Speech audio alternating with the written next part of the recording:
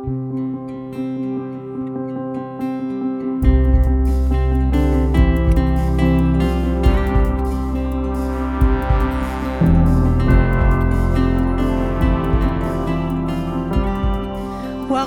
You're listening to the RPC Sermons podcast. You can join us for virtual worship every Sunday at roswellpres.org. Thanks for listening.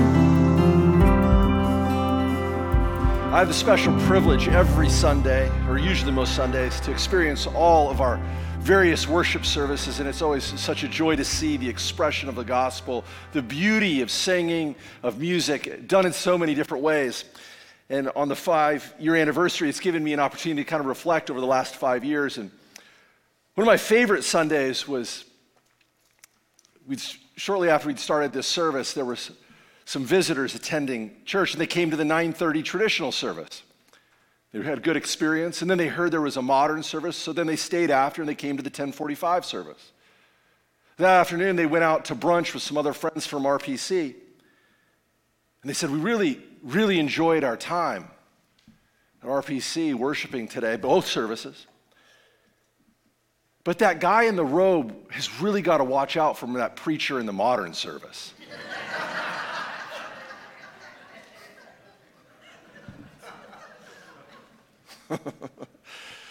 Let us pray. Gracious and loving God, we ask that you might be our teacher in the next few moments. Lord, we do celebrate what you've done through this service, what you're continuing to do through this church. Lord, it's not just about one service or one style, but it's all of us coming together in this wide array of beauty to express your gospel in a way that people will hear it and engage with it, encounter with you. And I pray that we might do so tonight. Now may the words of my mouth and meditations of our hearts be pleasing in your sight, our rock and our redeemer. Amen. It's hard to expect the unexpected. During my first year of seminary at Princeton Seminary, I signed up for a class with the title, The Gospel in Unexpected Places. The class was about how the gospel tends to emerge in ways, in places that you are not expecting. I knew from the very beginning that the professor and I did not agree on what counted as unexpected. He began the class by saying this: one of the most unlikely places I've ever seen the gospel is when I went to Carnegie Hall in New York City to hear Garrison Keillor speak. Now, I love Garrison Keillor like the next guy, and for our young people, Garrison Keillor is a writer and a speaker. He had a variety show called Prairie Home Companion. He would always do a report about a fictitious place in Minnesota called Lake Wobegon, where all the children were above average. Prairie Home Companion would air every weekend on NPR. And the professor says, can you believe it? Garrison Keillor in Carnegie Hall. The gospel. So unexpected. And I was sitting there at my desk, and I was like, my goodness, that's about the most expected place I would expect to hear the gospel. Garrison Keillor in Carnegie Hall. You need to get out more. And I was determined to find the gospel somewhere unexpected. Now, you got to remember, this was the early 2000s. It's different. Things have changed. But people do have different expectations about what counts as expected and unexpected. Today's passage that they acted out tells the story of Moses' call. He's been raised as a boy in the Pharaoh's house in Egypt, and now he's an adult. And one day he's walking along and he sees an Egyptian abusing a fellow Hebrew. And Moses steps in to intervene, and he ends up killing the Egyptian. Soon after, word spreads of these events, and Moses has to go on the run. And after arriving in Midian, Moses ends up working for his father-in-law, Jethro, He becomes a shepherd, taking care of Jethro's flocks.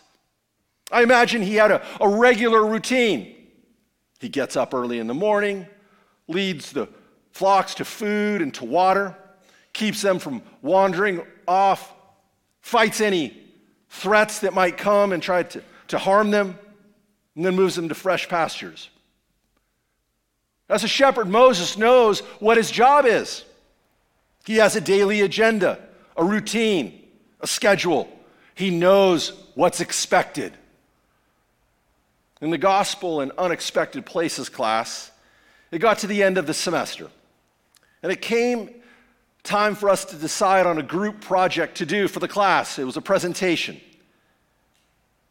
We're trying to figure out where and what topic we could choose where the gospel appeared in an unexpected place. A group of us guys, and we were guys, got together and we brainstormed. Now remember, this is the early 2000s. Things are much different now, but we came up with an idea. We wanted to do a project on finding the gospel in tattoos. We wanted to interview people with tattoos, tattoo artists. We want to ask them things like, why did you put a scripture on your shoulder? Why did you put a picture of Christ on your back?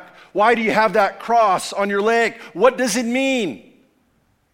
We want to talk to the tattoo artists that engage with people putting religious and spiritual imagery on their body.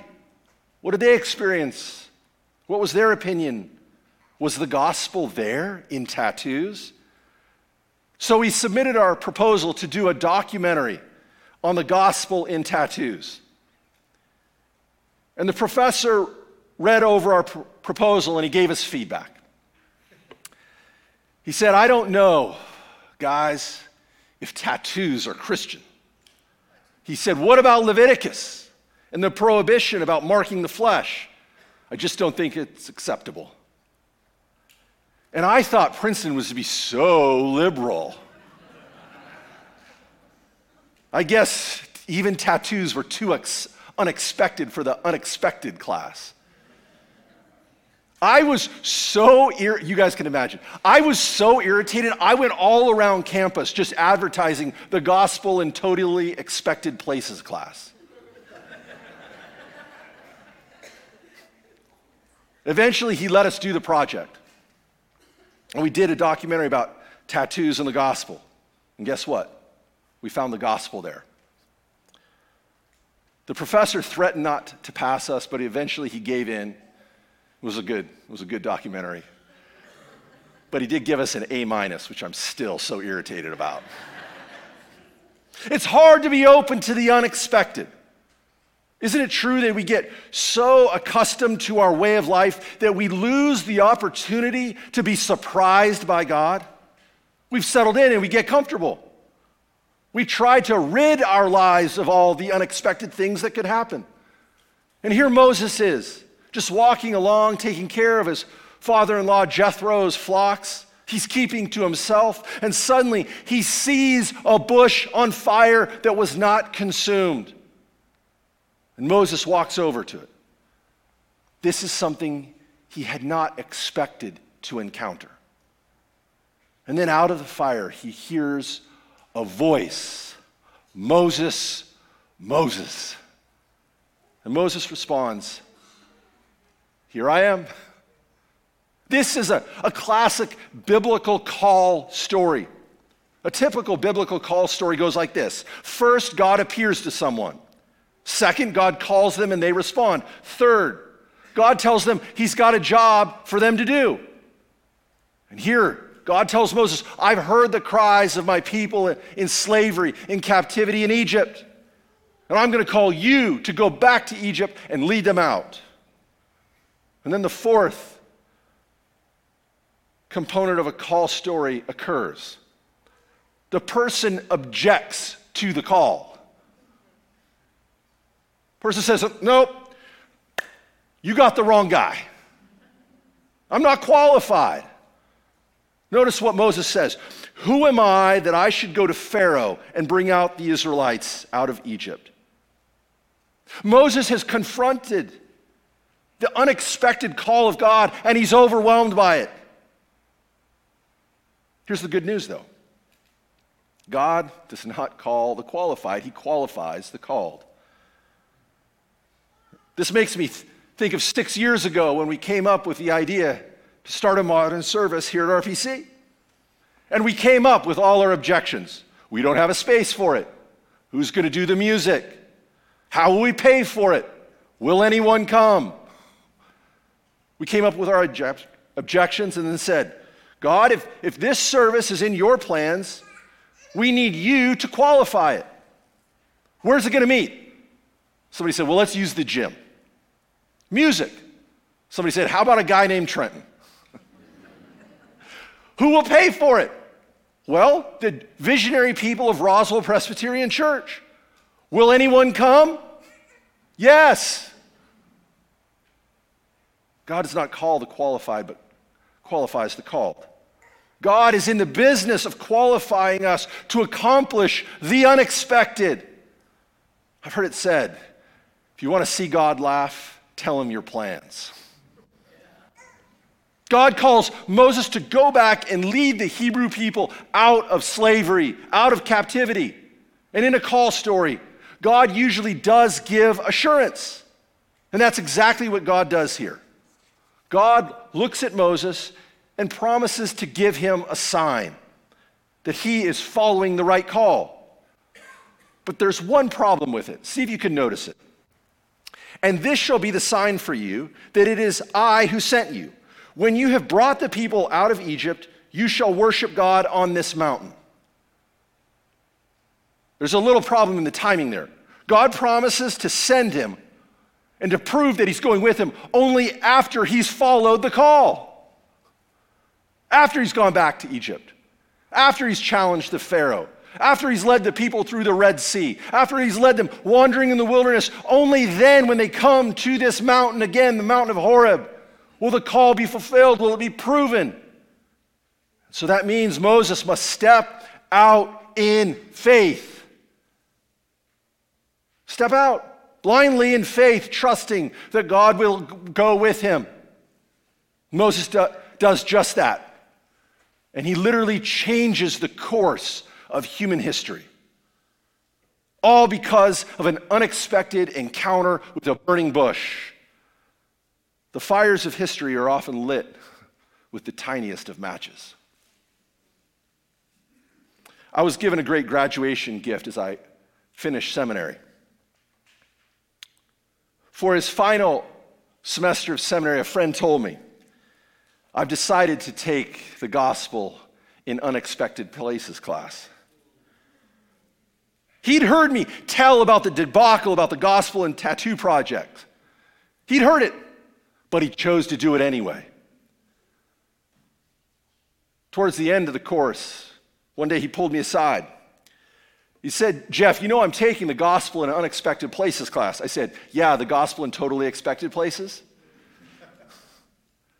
And he says this, well, the other day, the professor introduced the capstone project about finding the gospel in an unexpected place. And at the end of the description of the project, someone raised their hand and asked, could you give us an example of a really good project? One of really unexpected sighting and seeing of the gospel.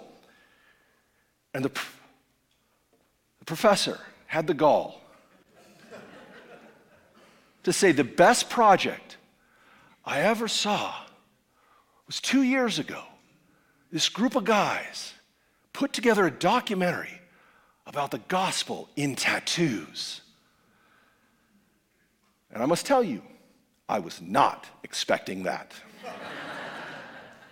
You never know what God will do and where and when God will show up. The modern service can be a reminder to each of us to have our eyes and our ears open to God's unexpected working in the world. A call to us to love someone that's unexpected, someone we don't feel like loving. to step out in faith and serve in a way we don't feel qualified for, to give unexpectedly, to worship in an unexpected space. Let us keep our eyes and our ears open, watching, listening for the unexpected promptings of the Spirit. Let's keep our lives open to the unexpected work of God, the work God wants to do with and through us. If there's one thing I know, it's that God shows up in the most unexpected places. Let's pray. Gracious, loving God, we thank you that you are a God of surprises, showing up in unexpected places and ways. We pray that we might have the courage not to always stick with the expected, but to branch out, try new things, innovate, reform, see the world in a new way. And just maybe we will hear you speaking to us out of our burning bushes. Amen.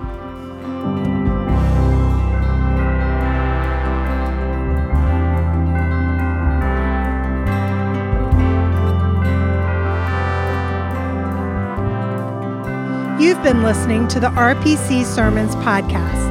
Please let us know you're here by visiting roswellpress.org and signing our digital friendship register.